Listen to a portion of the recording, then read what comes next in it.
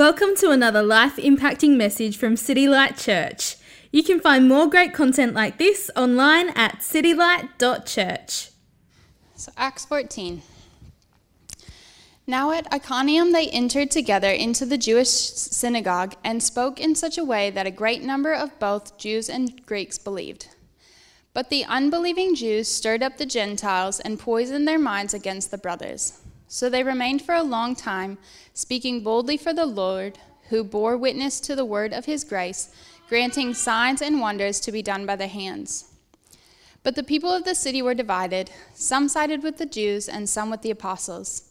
When an attempt was made by both Gentiles and Jews, with their rulers, to mistreat them and to stone them, they learned of it and fled to Lystra and Derbe, cities of Lycaonia, and to the surrounding country, and there they continued to preach the gospel. Now at Lystra there was a man sitting who could not use his feet. He was crippled from birth and had never walked. He listened to Paul speaking, and Paul, looking intently at him and seeing that he had faith to be made well, said in a loud voice, "Stand upright on your feet." And he sprang up and began walking. And when the crowd saw what Paul had done, they lifted up their voices, saying in Lycaonian, "The gods have come down to us in the likeness of men." Barnabas they called Zeus, and Paul Hermes, because he was the chief speaker. And the priest of Zeus, whose temple was at the entrance to the city, brought oxen and garlands to the gates, and wanted to offer sacrifice with the crowds. But when the apostles Barnabas and Paul heard of it, they tore their garments and rushed out to the crowd, crying out, "Men, why are you doing these things? We also are men of like nature with you, and we bring you good news that you should turn from these vain things to a living God who made the heaven and the earth and sea and all that is in them. In past generations he allowed all the nations to walk in their own ways. Yet he did not leave himself without witness, for he did good by giving you rains from heaven and fruitful seasons, satisfying your hearts with food and gladness." Even with these words, they scarcely restrained the people from offering sacrifice to them. But Jews came from Antioch and Iconium, and having persuaded the crowds, they stoned Paul and dragged him out of the city, supposing that he was dead. But when the disciples gathered about him, he rose up and entered the city, and on the next day he went on with Barnabas to Derbe. When they had preached the gospel to that city and had made many disciples, they returned to Lystra and to Iconium and to Antioch, strengthening the souls of the disciples, encouraging them to continue in the faith, and saying that through many tribulations we must enter the kingdom of God. And when they had appointed elders for them in every church, with prayer and fasting, they committed them to the Lord in whom they had believed.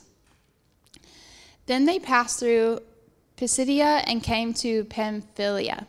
And when they had spoken the word in Perga, they went down to Attalia, and from there they sailed to Antioch, where they had been commended to the grace of God and for the work that they had fulfilled. And when they arrived and gathered the church together, they declared all that the Lord had done with them, and how they had opened a door of faith to the Gentiles, and they remained no little time with the disciples.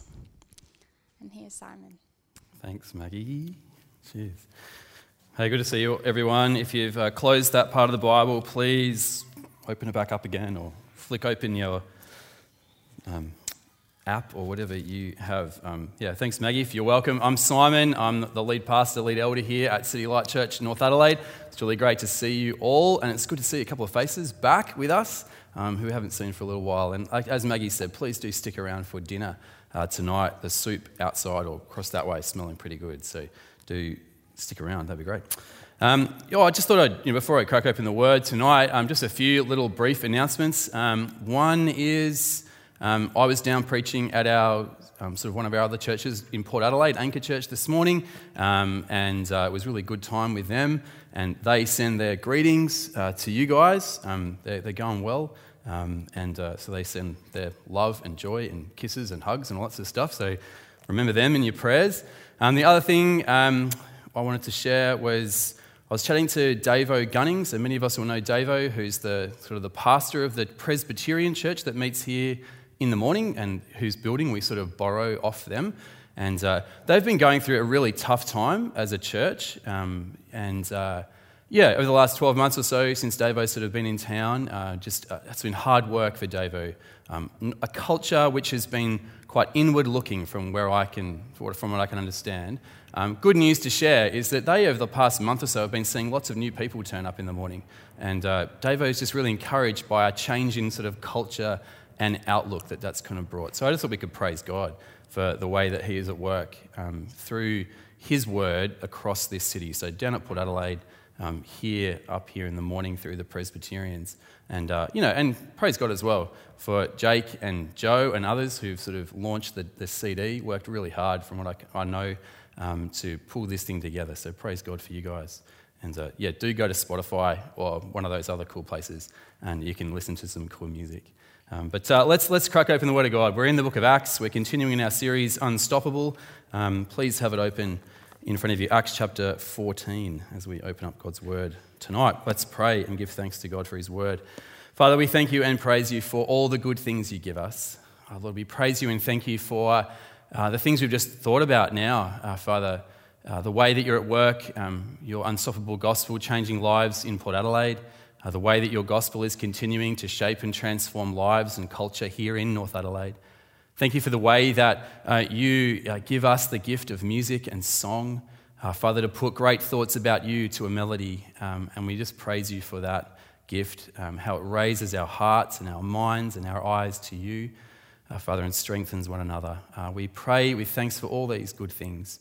And Lord, we now pray with thanks for your word. Father, we thank you for your honesty and realism and the truth of your word. Thank you for the way that you prepare us through your word by your Spirit for life in this world. And Father, as we come to this part of your word, and we've read just before already in this chapter some really harsh experiences that your people went through, Father, we pray that you would once again prepare us for life in this century, in this time. Father, give us a secure knowledge that you are the God who is kind, who provides, and gives us everything we need in the Lord Jesus. So prepare us, move us tonight, we ask in Jesus' name. Amen. Amen. There's a picture of a fella on the screen. I don't know if you know this guy, John Allen Chau. Anyone remember John Allen Chau? John Allen Chau, I don't know what you make of this guy. He, young Christian fella, loves the Lord Jesus, young Christian guy who went to a remote island off the coast of India to reach the Sentinelese people, a group well known for being hostile to anyone sort of outside of their kind of group, and the Indian government largely kind of lets them kind of get away with their sort of attitude. So he went and he was driven off the island, and then he went back the next day and he was killed by the Sentinelese, and they were unable to recover his body. I don't know what you make of his story. Made the headlines all around the world. There was heaps of outrage. Heaps of people saying, what an arrogant young fella, how imperialistic to go to this other people who didn't really want him. I don't know what you made of it. I think when I think about John Allen Chau, I feel like I'm a little bit conflicted, to be honest. On the one hand, it seems like he did make some mistakes. He didn't really think things through entirely, how he went about things. But on the other hand, I think he was extremely bold and courageous. A little naive, absolutely, but it's quite extraordinary, right? And with his willingness to do whatever it takes to get the good news of Jesus to a people group. There's something, at least at that level, I think most of us in the room would say is kind of pretty admirable, even if his methods were a bit flawed. I find his courage a bit challenging, personally. So the question we have tonight as we come to Acts chapter 14 then, here's a missionary who's gone to the Sentinelese. The question I have is, what should a missionary do? What should a missionary church do? And Acts 14, I think, is as good a place as any in the Bible to go to sort of help answer that question. Over the past couple of weeks, we've been in this narrative, Acts chapter 13 and 14. And here we described in Acts chapter 13 and 14 the first kind of, planned, intentional, deliberate missionary trip that we've ever come across in all of history. The first time the church in Antioch in Syria, kind of got to the point and we said, look, we've just got to tell other people about Jesus. We've got to send people out. We want them to experience the goodness of Jesus that we've experienced, so we need to do something deliberate. So they deliberately planned to head out and tell people about Jesus in various places. Paul and Barnabas, right, two key players, they're the ones sent out, off they go. They've been the two key guys, the two kind of, Paul and Barnabas, two key people on this missionary journey. And there are three kind of key events that are highlighted in Acts chapter 13 and 14. Two of them we've covered already. Firstly, the encounter with a sorcerer on the island of Cyprus in the city of Paphos. We've come across that. And then last time, that Paul's standing up in the synagogue preaching about Jesus in Pisidian Antioch. And today, we come across Paul and Barnabas in the city of Lystra. So you can have a look at the map. I think the map's coming up. There we go. So they set out on the red line from Antioch in Syria over onto Cyprus. They pop up from Cyprus, from Paphos to Perga, up to Pisidian Antioch, and now we find them sort of in that bunch of red dots there, Iconium, Lystra, and Derbe, on this first intentional ever in world history missionary journey to take the good news of Jesus to the ends of the earth. Part of what's happening in these chapters, right, is Luke, the author of Acts, is trying to establish what does normal mission sort of stuff look like? What does normal missionary work look like? So these chapters actually, 13 and 14, cover 2 years. I look at those 2 pages and go, that's like 2 minutes worth of reading, right? This is 2 years of gospel work.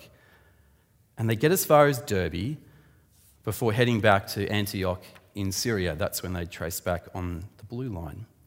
And I think the way Luke kind of repeats phrases in this section makes us think there's parts of which we sort of need to think of normal missionary work, even for us today.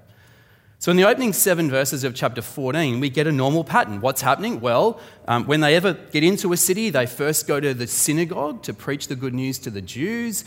Some of the Jews believe, some don't, so they then get moved on and they start sharing the good news with other people, not of the Jewish background. They get a mixed response. That's the first norm. They go to the synagogue first, then to the Gentiles. The second normal thing to happen is they meet a bit of hostility. There's growing hostility all around the place. And of course, the thing, thirdly, that is normal is everywhere they go, over and over again, they just emphasize the message of the gospel, the grace of God. That's emphasized all the way through. The good news of God is always there. So have a look, chapter 14 and verse 3. So Paul and Barnabas spent considerable time there speaking boldly for the Lord, who confirmed the message of his grace, or the word of his grace, by enabling them to perform signs and wonders. So Paul and Barnabas are performing signs and wonders. They're not saying, don't look at that. It's all to back up the authority they have to preach Jesus. But the word of his grace is the phrase that keeps popping up all the time. The grace of the gospel. And of course, if you're a Christian, you know there is the great distinction between Christianity and all other worldviews, systems, or religions. The heart of the Christian faith is that God gives. He doesn't demand anything from you. He just gives to you. In every other system, religion and worldview, it's all about achieve. You earn your acceptance. You merit your place in heaven. There are certain standards that you have to live up to, and if you don't live up to them, well, then, who knows what's going to happen. But in Jesus Christ, he gives. It's grace. And I think we take it for granted. But when you realize it afresh, it's an absolutely wonderful thing. For example, let's say that tonight you do stick around for dinner, you eat some soup, and then after eating some soup, you head out and you're on your way to your car, or you're on the way to the bus on O'Connell Street to catch the bus home to wherever you live. And as you're walking back, you bump into this guy, right? This guy is, he's wearing a suit, and he wanders up to you and says, "We've never met, but here are my credentials. I'm just going to give you $20,000. What would you do at that moment? I think I'd be going, whoa, who the heck are you, man? That sounds nice. But then as you're talking to this guy, a policeman wanders past and you say, "Oh, excuse me, officer, this guy, he's a little bit weird." And the policeman says, no, he's not weird at all. We know all about him. He's totally legitimate. I can tell you, you can accept his word. The whole police force in Adelaide actually knows this guy. He's just a really lovely man. "Oh, what were you going to say to me?" I'm just going to give you $20,000. Oh, why are you going to give me $20,000? Because I'm generous. Why me? Don't know. Just decided to give it to you. What have I done? You've done nothing. I just want to give it to you. How many questions are you going to ask me before you just take the money? Okay, I'll take the money, like $20,000 and off you go. It's just a gift. What have you done? Nothing. Well, I think if you received that gift, right, I think you'd be telling that story for quite a long time. You'd go to work on Monday or whatever it is saying, guess what happened to me on O'Connell Street? I met this guy, he gave me $20,000. What did you do for that? Nothing. You know, if it wasn't you tracking him down next week, you're probably sending your friends and relatives to go and find this man who's really legit wearing a suit, handing out $20,000. It's just a gift. And at the heart of the Christian faith is this message of grace. God and Father of our Lord Jesus Christ gives. He gives us salvation from our sins. He gives us countless blessings. He gives you eternal life. And you've done nothing to earn it. Why you? Well, you can ask God when you see him. But it's a gift. And all these things are normal. Normal things going on in mission. Synagogue first, then to the nation. Hostility grows, and the message of grace just keeps going on and on and on. But in the rest of Acts chapter 14, verses 8 and following, I think Luke decides to kind of shift our attention to two things. First, there's an unusual event that takes place in the city of Lystra with a sermon. There's always a sermon. And second, there's the usual pattern of things, the normal sort of stuff that we expect to be going on. So two key points tonight. Here they are. Usual stuff. There's a sermon, then there's kind of unusual stuff, then there's usual stuff. The first part really is like, I think you could summarize that as don't fear. Second part, keep going. Let's get into it. Verses 8 to 18. And here, I think the big idea is, just go back for me one more, Tran, sorry, is pagans should turn from worthless things to the living God. That's what we see as Paul's in Lystra. So let me try and unpack that statement for us. Verses 8 to 10, they're on the screen. In Lystra, there sat a man who was lame. He had been that way from birth and had never walked. He listened to Paul as he was speaking, but Paul looked directly at him, saw that he had faith to be healed, and called out, "Stand up on your feet." At that, the man jumped up and began to walk. Amazing.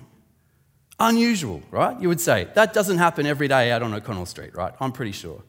Now, if you've been tracking with us through the book of Acts, or if you know this book of Acts fairly well, you might think, wow, this sounds a little bit familiar. And it is. You see, Luke stresses that all the things that the Apostle Peter did back in the first half of the book of Acts, largely reaching out to Jewish people, he stresses that in the second half, Paul will pretty much do exactly the same thing. So a bit of a tangent, both Peter and Paul encounter a sorcerer and have to deal with them. Peter in Acts chapter 8, Paul in Acts chapter 13. Both of them then preach a sermon to a Jewish audience based on Psalm 16. Peter, Acts 2, Paul, Acts 13. Both of them turn to a man who has been lame since birth. Same language in both accounts. They look directly at them, tell them to get up, and bam, they spring to their feet and they're jumping around with joy. Acts 3, Acts 14. Now, I say all this, Luke's not kind of going, oh man, I'm just running out of ideas, I'm just going to repeat some stuff. I mean, he's not like a John Grisham novel guy, right? Who just kind of, same plot, different characters, murder, resolution. Like, no, Luke's making a theological point. These two different apostles are on about the same unstoppable gospel. And it has the same power. That's a bit of a tangent. Back to the main line. You get this miracle, right? This miracle takes place and the crowd goes kind of a little bit bonkers, you could say, right? So have a look, verse 11 through to 13. When the crowd saw what Paul had done, they shouted in Lycaonian language, "The gods have come down to us in human form." Barnabas they called Zeus, Paul they called Hermes because he makes perfume and handbags. No, because he was the chief speaker.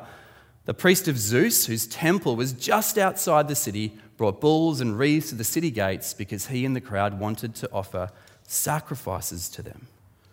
It's pretty unusual.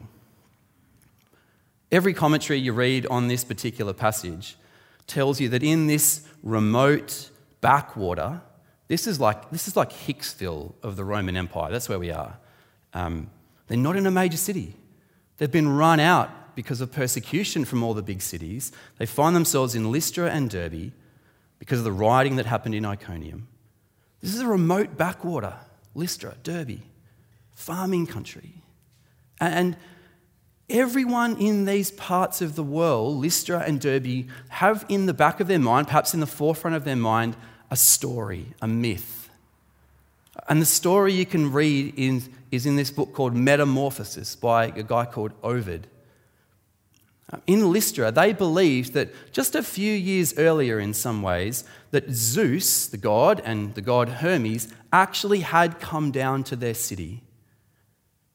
The trouble was, no one welcomed them very well. No one opened their doors, gave them the bed to sleep in, fed them any food. Everyone kind of shut their doors and said, "You're not welcome."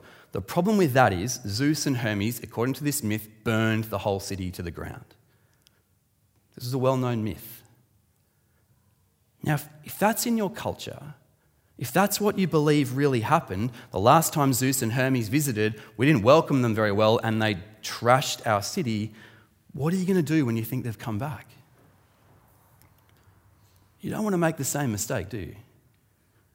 So you can imagine their sense of fear, right? They destroyed the place last time. Quick, get the sacrifices, put some garlands on them, strike up the band. Quick, let's make a big song and dance about this, lest they start shooting laser beams at us again and then we're all gone.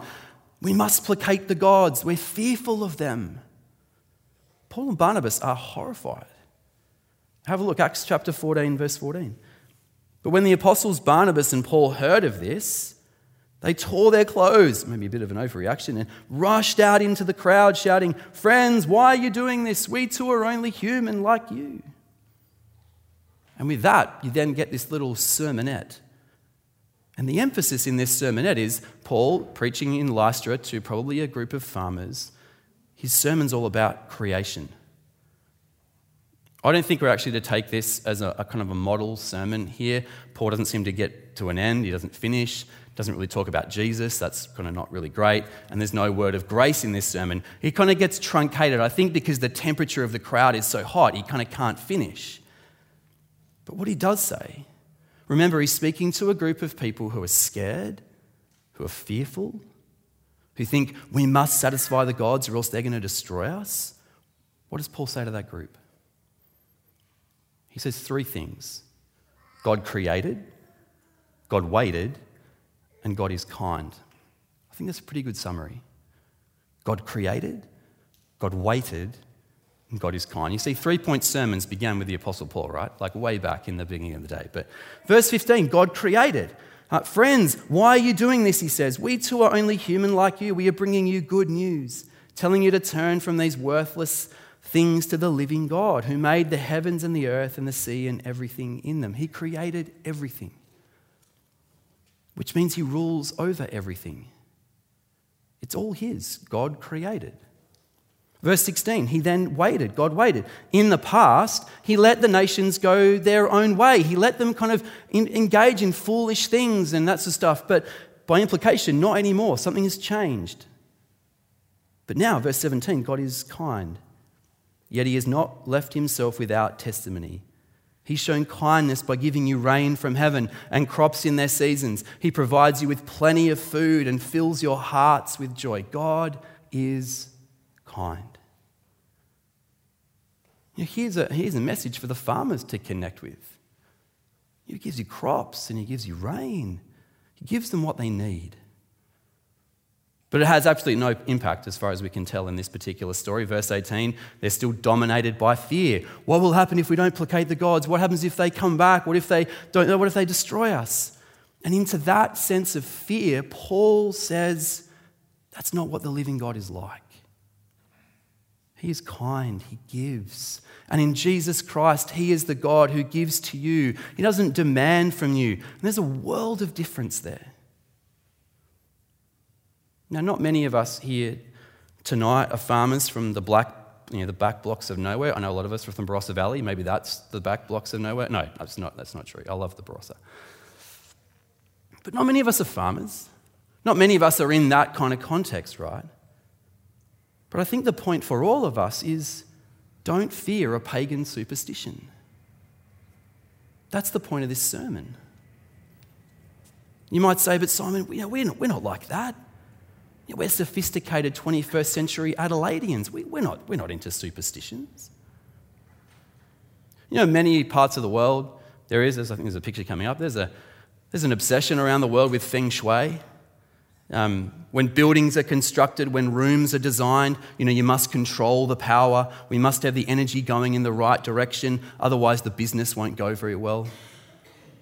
Let's talk about feng shui in buildings in the major cities all around the world. I'm told that the most feng shui building in all of the world is the London Apple Store on Regent Street. Anyone ever been there? The London Apple Store on Regent Street, legitimate. Why? Because it's the most successful Apple store in all of Europe. It has the greatest feng shui.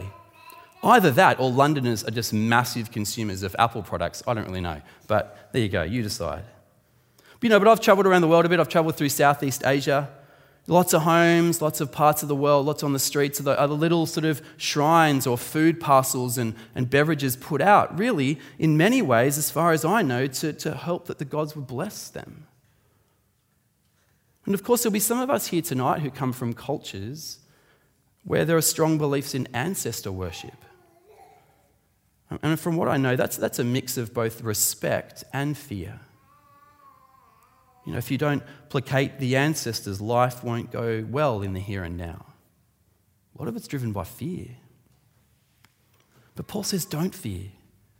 There is only one true and living God. You don't need to placate him.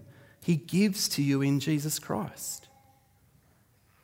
Now, for Westerners, right, for most of us in the room, we probably don't, we probably don't operate fully on the sense of feng shui or shrines to ancestors or things like that. But I think fearing life is kind of out of control. We fear a lot of things. Many of us do. And can you do something to placate the gods so that you feel more in control in the middle of your fear? Here's one strange idea that I had no idea about. So just recently, we at City Light Church North Adelaide have hired a desk, like an office space down the road on Prospect Road. It's a co-working space, and so I spend a fair bit of time there hanging out with people from different backgrounds and doing different businesses and things like that. It's really great. Anyway, I got to talking to one of them the other day, and a few of us then got talking about tarot. Tarot cards, tarot reading. Where people spread out cards and use those to kind of determine the future and what's going to happen in your life and things like that. And I hadn't really ever thought about it, to be honest, but there was this sense around the room, we're into this stuff. And I'm like, really? You're into this? So we got talking. And then I realised it's actually on the rise, tarot card reading. So it made the front cover of the New York Times a few times. It made the front cover of The Economist magazine. It's quite significant, tarot. I thought it was just a bit of fun, nonsensical silliness, but apparently not. It's on the rise. So I read an article about this woman. Her name's Daisy Waugh. She's a tarot reader, and she makes a living from this. She was asked in this article, why has tarot become so popular? You're making a living from it. And I thought her response was really quite interesting. She said this: our 24-hour news flow constantly rams home the idea that life is teetering on a cliff edge, that the economy is teetering on the edge of collapse, and politicians are teetering on the brink of taking us into conflict. News flow making us fearful. And then she goes on, whilst once people might have turned to organised religion, today we are left with a void, and in that void, tarot offers spiritual perspective and offers people hope. I'm fearful. Pay me some money. I'll tell you the future. I'll give you some hope. Here is how you can placate your fear. Daisy was asked, what are the things that people most want clarity on? What are their biggest fears, their biggest anxieties? Unsurprisingly, she said it was sex, money, love, and career. Sex, money, love, career. 4 biggest anxieties. Maybe family, kids in there, maybe under love, I don't know. Top 4 anxieties. How often do you consult the cards? She was asked. She says, quote, I find it impossible to make any decision, big or small, without consulting the cards. What a crazy level of paralysis. Intense fear. I couldn't help but think of the famous quote from G.K. Chesterton. When a man stops believing in God, he doesn't then believe in nothing, he believes in anything. Fear. Why tarot? Daisy Wall would say fear. Why tarot? Yeah. People fear lack of control over sex and money and love and career. And Paul would say, don't fear any pagan superstition. Don't fear. Know what God is like. God is creator. He made all things. He sustains all things. He rules over all things. God waited. Everything now has found its fulfillment in the Lord Jesus Christ. And God is kind. He's not demanding. You don't need to placate him with offerings. He gives to you in Jesus. In fact, he pays for everything that you owe. So turn, Paul would say, from worthless idols and trust in the living God. That's the unusual incident. I think after this we get a bit more normal stuff that happens around the place. So let's push on into verse 19. And my second point, which is Christians should persevere in preaching Jesus and strengthening believers, verse 19 through 28. So Paul's speech isn't all that effective, you'd have to say, verse 19. Then some Jews came from Antioch and Iconium and won the crowd over. It's really interesting, isn't it? 1 minute they're like lauding these guys for God's doing amazing things, and the next minute they're siding with these visiting Jews who then want to crush Paul and Barnabas. And just note for a second, right? If these guys are really angry. These Jews have come to Lystra. If you're in Lystra, to come from Antioch, where they've come, that's like 150 kilometres, right? Like that's a fair way. That's motivated anger, isn't it? To kind of go 150 k's. Oh, I hate those guys, Paul and Barnabas. I'm going to go 150 k's to kind of crush them. That's pretty much what they do. Paul and Barnabas, they've been driven out. They're preaching, and then let's go and let's get them there. So verse 19, Jews came from Antioch and Iconium and won the crowd over. They stoned Paul and dragged him outside the city, thinking he's dead. It's easy to read, isn't it? But it's awful. They stoned Paul, dragged him outside the city, thinking he was dead. Stephen was the first martyr in the Christian church we read of, and they stoned him to death. And the stones they used, I had one before, right? They're not like little pebbles that you might buy at Bunnings. These were like stones pelted at him, one after the other, until he was basically thought to be dead. But after the disciples had gathered around him, he got up and went back into the city. The next day, he and Barnabas left for Derbe. It's a brutal thing. Such anger to stone someone to death. But he survives. Amazingly, he survives. Paul survives this stoning. And in verses 21 through 25, we get a summary of the sort of things that, they did on their travels. So on this 2-year journey, right, verse 21, they preached the gospel in that city and won a large number of disciples. Then they returned to Lystra, Iconium, and Antioch. So here's the first thing, right? They preached the gospel. It's obvious, right? I mean, what would you do, right? You've just been stoned, you've almost died, you've been dragged onto your feet, you've been carted off to a new city. What would you do if you was in your situation? Just preach the gospel again, wouldn't you? I'm thinking I'd be looking for a Panadol and a comfortable bed and a warm flannel on my forehead and a few people just going, it's going to be okay. What does Paul do? He gets almost killed and he's like, let's get on with it, guys. Let's preach that gospel. Like, it's unbelievable. It's very impressive, I think you'd have to say, yeah? He got up and he kept preaching in Derbe. Verse 25, he got up and he kept preaching in Perga. He just keeps going. Whatever the cost, he just keeps preaching. God is creator. God has waited. God is kind. Supremely seen in Jesus Christ. You've got to trust him. He just preaches the gospel. Secondly, though, as well, they strengthen disciples in the faith. Verse 21, the second half. They returned to Lystra, Iconium, and Antioch, strengthening the disciples and encouraging them to remain true to the faith. I don't know if we can get the map up again, Tran. Is that possible? You're the technical guru. This is quite impressive, right? And it's really interesting. If you look at the map, so they go out, right, on the red line. Everyone follows that? Yep, got that. They go out on the red line. They end up in Derbe. Paul's a bit battered and bruised. What they then do is they kind of backtrack along the blue line. Can you see that? Now, Paul is from a place called Tarsus. Can you see that in the middle, near the word Cilicia? So he's from Tarsus. Paul, right, he's probably not in the best shape. Like, he's probably a bit beaten up. He probably could have thought, we want to get back to Antioch, where the big gold sort of button is. We want to get back there. I'm not feeling very good. I could go to Tarsus, where I'm from, and I could get a home-cooked meal from mum and dad. Like, that's what I could do. Wouldn't that be nice? Bit of TLC, and then we'll end up back in Antioch. He doesn't do that. Why? You know, if you're in Derby, right, and you punch into Google Maps, quickest way to get to Antioch, it's not going to send you along the blue line. It's going to send you straight back down. That's what your GPS is going to do. What they determined to do is they determined to go back along the blue line. All the churches which have been established where people have come to know Jesus, they go back through there to encourage them in the faith, to build them up, to strengthen them. If you were Paul, you could have dropped in for a home-cooked meal, but no, they go back the way they've came to keep encouraging, to keep strengthening those who've put their faith in Jesus. And it's what any church should be doing.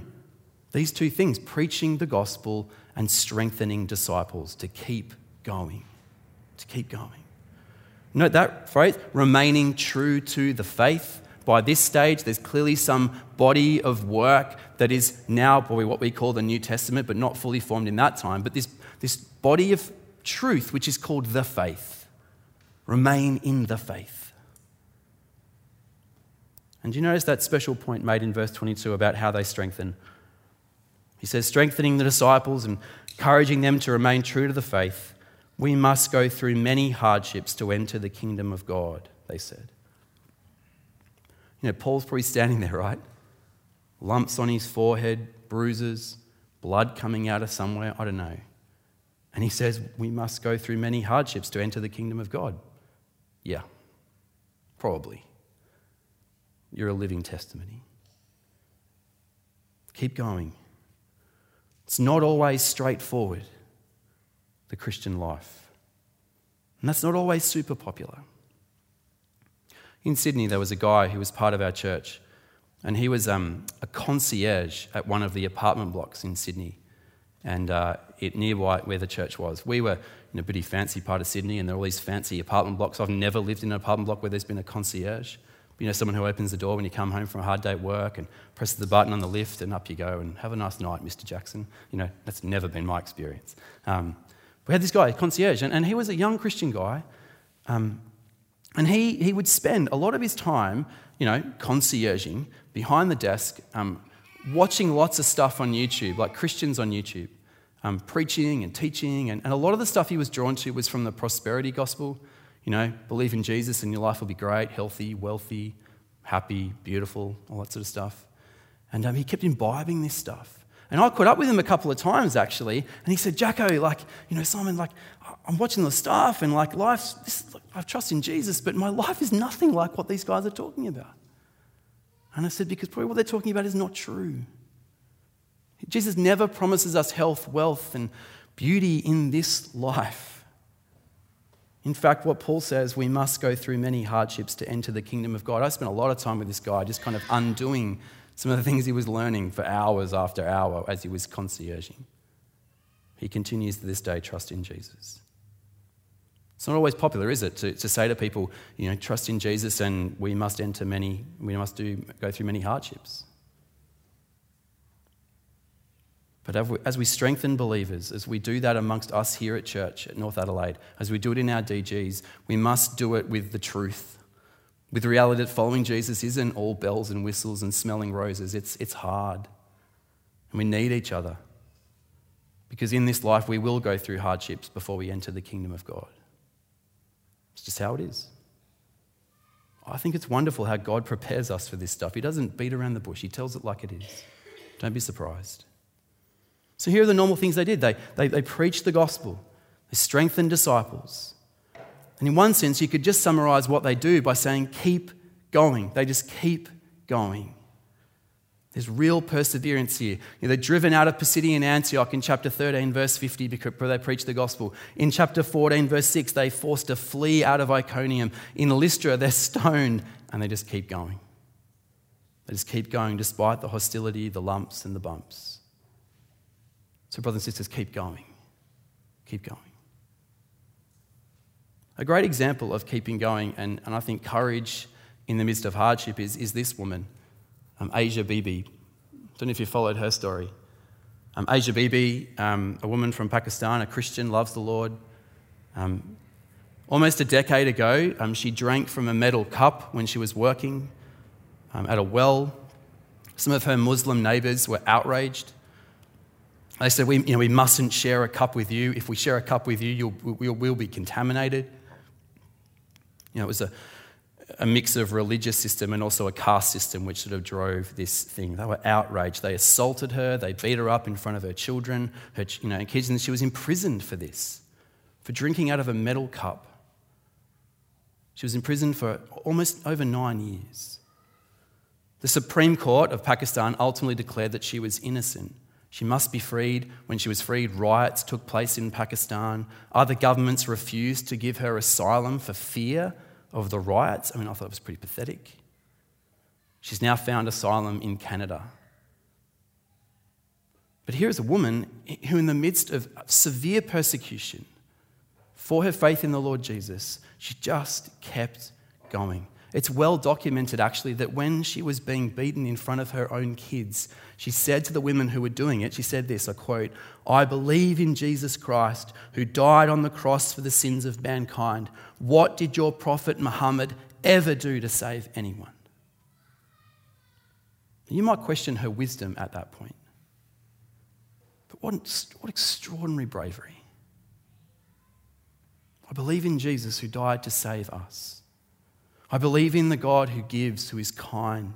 Not like your Allah who demands. Live a good enough life and you might live forever, maybe. I believe in Jesus who gives, who is merciful even when we don't deserve it. I think Asia Bibi is an extraordinary example. That Christians must persevere. We must persevere. So to wrap it up, Acts 14. Don't fear, keep going. Don't fear, keep going. Don't fear superstition of any kind. God is kind. In Jesus Christ, by the Holy Spirit, we have everything we need both now and forevermore. He's died for us. He's paid for our sins. He's absorbed God's wrath. He's promised us eternal life, even that death cannot destroy. He gives us blessings we don't deserve. Don't fear. Don't fear. And just keep going. Sharing the gospel, encouraging other disciples. I think that's what a missionary should be like. I think that's what a missionary church should be like. Don't fear. Keep going. Let's pray. Heavenly Father, we thank you and praise you for all the good things you give us. Father, we praise you for your word. Father, we praise you for your word that in so many ways just tells us what we are to expect as followers of you in this world, in this life. Lord God, we thank you for the example that we have in this passage of people, your people, who, despite threats of persecution, they keep going. Despite real harm, they keep going. Father, help us to be a little bit like them. Father, help us to not fear. Help us when we do fear those things in our lives, whether that's sex, love, and money and career. Help us to trust you. Help us to know that you are good, that you are kind, that you are sustaining all things. And Father, we pray as well that you'd help us to keep going. Father, when it's hard to trust you, help us to keep going. Father, help us to keep encouraging one another, strengthening one another as we live the Christian life, as we seek to make Jesus known. We thank you, Father, that by your Spirit you are with us. You promise to be with us to the end of the age. So help us by your Spirit to keep trusting Jesus, to keep preaching Jesus, and to keep encouraging all of Jesus' people. And we ask this, Father, tonight in Jesus' name. Amen. Thank you for listening to audio from City Light Church. We hope you found it helpful and we'd love for you to share this message with others. For more great content, more information about City Light Church, or to donate to the work of City Light Church, visit us online at www.citylight.church.